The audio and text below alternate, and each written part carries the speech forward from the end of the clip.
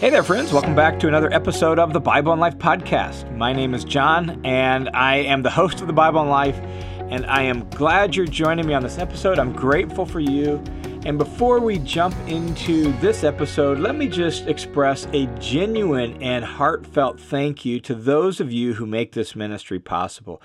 Really, sincerely, from the bottom of my heart, I thank God for you. Much like what Paul writes in the beginning of the Philippian letter, I thank God for your partnership in the gospel, that God is bearing good fruit all around the world through the Bible and Life podcast, through the listener's commentary, and that is only possible because of your generosity. So from the bottom of my heart, thank you very much, and I thank God for you and for your partnership. Not just words here on a podcast, but each month when I see your names coming through and the donations that you give and your financial support, I lift up a prayer of thanks, thanking God for you and for your generosity. So thanks a ton, and thanks for being with me on this episode. Over the last handful of weeks, we have just been offering some reflections out of the letter to the Philippians that I've packaged under this kind of heading of your life's focus, and just some key things that should shape the way we focus our life, the way we should focus our mind, the way we should orient ourselves in this world, your life's focus. And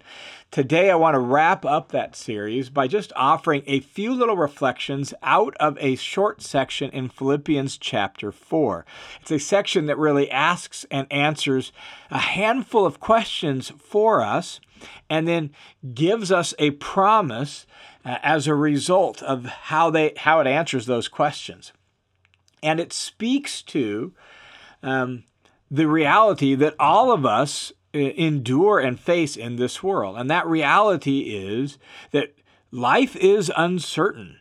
We live in an uncertain world. It's always been that way. It always will be that way. We have very few guarantees, and certainty is really something we strive for, but it really is an illusion.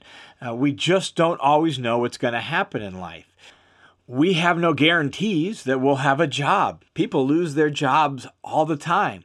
Or all of a sudden you go for a checkup to the doctor and you get a very bad health diagnosis. And that happened recently in our extended family, where my wife's uncle, his wife was with us in December and has now since died. And she was healthy in December and got a cancer diagnosis completely out of the blue, and there was almost nothing they could do.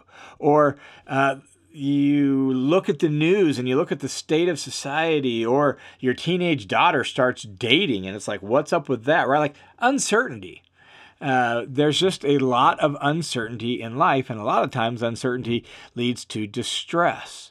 How are we going to pay this bill? How could people treat me this way? I fear for the world my grandkids will be raised in. Is he going to treat my daughter right? Or what's going on with them, right? Like, there's no escape for any of us in living with uncertainty. No matter how often we compare ourselves to other people, or how often we check our email or read the news, or no matter how much we worry, none of that's going to change the fact that the world is what the world is, and there's just an awful lot of uncertainty. That uncertainty is part of life. And when we talk about the letter to the Philippians, they knew it. They experienced it. They experienced it at home there in Philippi, particularly since they were brand new believers and the church was viewed with suspicion. And in some context, it was viewed as an illegal religion, and Philippi had a bit of that. And so that created uncertainty. And all of that's embodied in the uncertainty of what's going to happen to Paul. He's currently under house arrest in Rome and in prison and awaiting trial. We don't know what's going to happen there. Uncertainty. And so as Paul begins to wrap up the letter to the Philippians, he gives some just general little quick one-off instructions that really force us to think about our life's focus. And where do you choose to find your joy? How do you deal with difficult people? How do you respond to difficult and uncertain circumstances? And in the midst of a negative and sometimes ugly world, what do you fix your mind on? these 4 questions are directly connected to the instructions that the Apostle Paul gives here in Philippians chapter 4, verses 4 through 9. So the first question, where do you choose to find your joy? Well, here's Paul's instructions on that. For disciples of Jesus, you should choose to find your joy here. Look what he says, verse 4. Rejoice in the Lord always. Again, I will say, rejoice. Where do you choose to find your joy? Paul says you should find it in the Lord. And it's so important to him as he emphasizes it. Again, I will say, rejoice. And here's the thing. We often don't pay attention to this, but joy was a key trait of Jesus. Look at John chapter 15, verse 11, where Jesus says that I've said these things to you that my joy might be in you and your joy might be overflowing. Like, how could Jesus say that in that context to his closest friends who he'd spent virtually every waking hour with for the last 3 years if he didn't radiate a desirable kind of joy? In fact, Jesus was so joyful that he actually got labeled by his opponents as a party animal. Right? So Jesus was a man with a desirable and radiant kind of joy. The Holy Spirit who dwells with us and in us is a joyful person who actually desires to produce and grow joy in us. Right? The fruit of the Spirit is joy. And so God is joyful, and God desires for us to have joy. The problem is we live in a world that seeks to steal our joy, and we need to root our joy in the right place. And hence, Paul says, rejoice in the Lord always. And this doesn't mean that we're just trying really hard to be happy in Jesus. That's not the point. The point is that we want to fix our gaze on Jesus and fix our mind so fully on Him that we recognize He is our ultimate source of joy. He's the thing we celebrate. He's the thing that brings us great happiness. So the idea is quit looking to everything and everyone else to make you happy, and instead look to Jesus to be the source of your joy. Be enamored with Him. Fall crazy in love with Him. Fill your heart with how incredible and amazing and admirable He is, and make that the source of your joy. That's Paul's point. Rejoice in the Lord always. Again, I will say rejoice. All right, next question. How about difficult people? Since we live in this world and it's uncertain and it's complex, how do you deal with difficult people? Well, Paul has instructions to that in verse 5. He says, let your gentle spirit be known to all people. The Lord is near. And that word translated gentle spirit means graciousness, means kindness. It refers to forbearance, like putting up with, right? Like just be gracious and kind, put up with people and be considerate of them. According to Titus chapter 3, verse 2, it is the opposite of being quarrelsome and argumentative, right? Or slandering and speaking evil of. And so instead of doing all of that, like being argumentative and running people down, be considerate and forbearing and patient and gracious and kind to all people. That's how you deal with difficult people. And why can you do that? Because the Lord is near. The Lord is near to His people. The Lord is close at hand. He could return at any moment. He's here to help. He's your defender, right? So we don't need to take matters into our own hands. The Lord is near. He'll protect us. He'll care for us. He'll defend us. And since He's the Lord, since He's in charge of heaven and earth, ultimately, what can man do to us? Now, how do you acquire such a gentle spirit?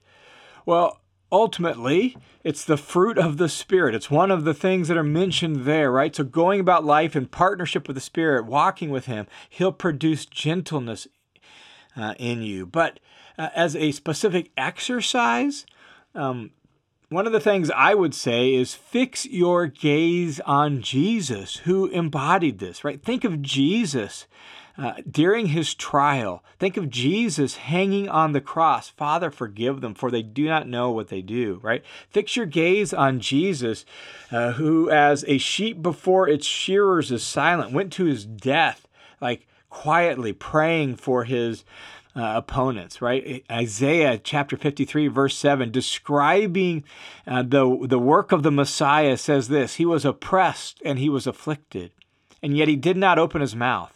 Like a lamb that is led to the slaughter, and like a sheep that is silent before its shearers, so he did not open his mouth.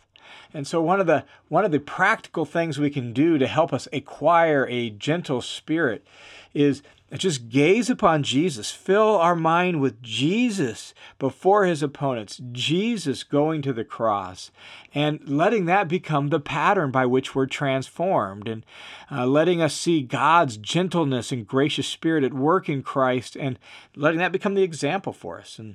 And so let your gentleness be known to all people, because the Lord is near. So that's how we should deal with difficult people. Well, what about difficult and uncertain circumstances? Well, verse 6 speaks directly to that. And so Paul says, be anxious for nothing, but in everything, by prayer and supplication, with thanksgiving, let your requests be made known to God. And so how do we deal with uncertain and difficult circumstances? Well, instead of worrying, we pray. That's essentially what Paul says here. Stop worrying about things and start praying. In short, that's Paul's advice. He says, be anxious for nothing.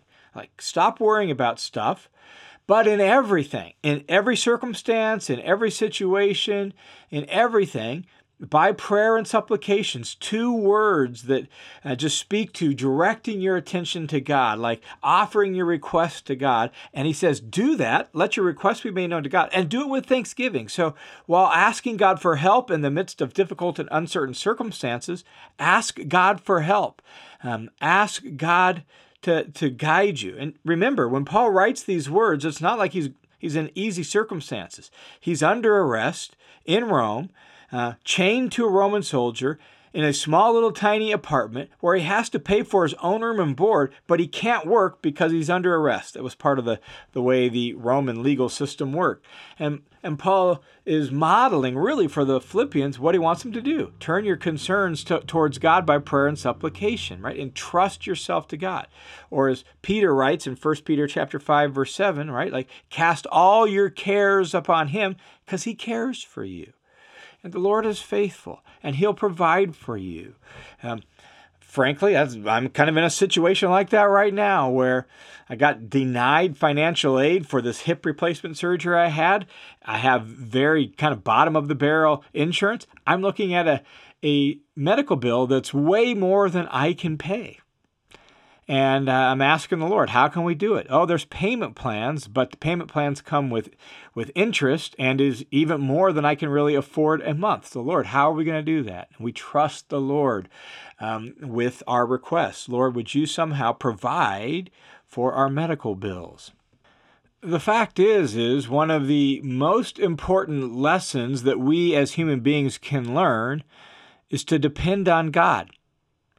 We aren't in control of the world. In fact, we have very little control even over our own circumstances. And so to learn that God is great and we are small, that God is good and wants to help, and that we're dependent upon him, that is good for us. That's the proper human posture and position to be on. We depend on God for everything we have and everything we are. We need to learn that skill of depending on God.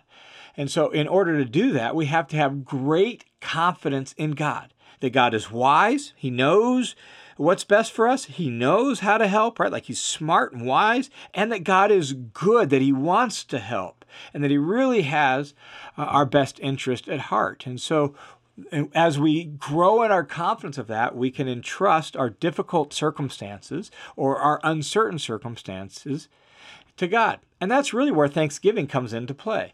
And when he says, let your requests be made known to God with thanksgiving, that helps us have a big view of God. It helps us remember how God has helped us in the past and that he can help us in the present or into the future. When circumstances are so large, they seem to dominate our vision or the horizon of our consciousness. Well, when we begin to thank God for things, all of a sudden God's bigness and his greatness begin to fill our consciousness and the vision of our life rather than our circumstances. And so Thanksgiving sort of serves almost like spiritual binoculars to bring God and his bigness and greatness and goodness close at hand and to help us keep those in mind when circumstances seem a bit overwhelming. And so how do we deal with uncertain and difficult circumstances? Well, we pray and we trust God and we thank him and we depend on him. And then Paul says in verse 7 of Philippians 4, he says, And when you do this, the peace of God, which surpasses all comprehension, will guard your hearts and minds in Christ Jesus. Like, here's peace that goes beyond anything that makes sense to human beings, and it's going to stand guard over our hearts and mind. We'll come back to this idea of peace here in just a moment. But first, let's get that final question of how do we deal with uncertainty in life. We've talked about where do we find our joy. We've talked about how we deal with difficult people.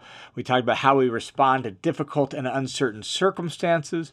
Well, in the midst of a world that sometimes is just ugly and difficult and confusing and perplexing, where do we fix our mind? What do we focus our mind on? Look at verse 8 here of Philippians 4. Paul says this, Finally, brothers and sisters, whatever is true, whatever is honorable, whatever is right, whatever is pure or lovely, whatever is of good reputation, if there's anything that's virtuous and excellent and anything worthy of praise, dwell on these things. That is, focus your mind on these things.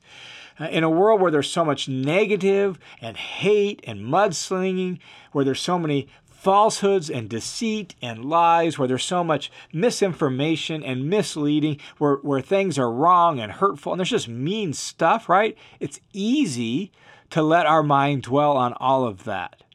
But Paul says, let's let our mind dwell on the things that are true and honorable and pure and lovely and beautiful, stuff that's praiseworthy and virtuous, things that's beautifully good. Let's focus on that. And that in itself will help us live in this uncertain, sometimes mean-spirited and nasty world in a way that's a whole lot more like Jesus. And then in verse 9, Paul says this, the things that you have learned and received and heard and seen in me, practice these things. Follow my example. Imitate me. And here's the promise. And the God of peace will be with you. Notice that. The God of peace will be with you. In verse 7, Paul said, and the peace of God will guard your hearts and minds. But here in verse 9, he says, the God of peace. And I think Paul did that deliberately. Like, God is the source of peace. So it's the peace of God. It's the peace that God gives because he's the God who has peace. And so if you and I want to experience the peace of God in our life, we've got to focus ourselves on the God of peace. We've got to entrust ourselves to him. We've got to rejoice in him. We've got to entrust difficult people to him, just like Jesus did. We've got to remember that he's the one who can take care of us, and so we pray to him. We ask him for help, and we express our gratitude to him. We remember that he's in charge of this world, and so we don't focus on the negative and the nasty, but we focus on the good and the godly in this world. If we want to experience the peace of God as we go through this life, then we've got to focus ourselves on the God of peace. And what Paul says here is, and the God of peace will be with you, and his peace will guard your hearts and minds in Christ Jesus. And so as we wrap up this series on your life's focus, my encouragement to you is to maybe even memorize these 4 or 5 verses here in Philippians and let them serve as an instruction to you on where to find your joy, how to deal with difficult people, how to face uncertain circumstances, and what to focus on in the midst of a negative and nasty world so that you and I can live in this world as people who really embody and reflect the very goodness and peace of God to this world. Hey, thanks for tuning into this episode of the Bible and Life podcast. And once again, thanks to those of you who support this ministry and make it possible. If you want to join the team of supporters, you can go to johnwhitaker.net, click the Give button, and from there, you'll be taken to a page where you can set up a one-time or a monthly recurring donation. Thanks a ton for your support. Thanks a ton for being a part of the Bible in Life family. May God bless you and keep you. I look forward to talking with you again next week.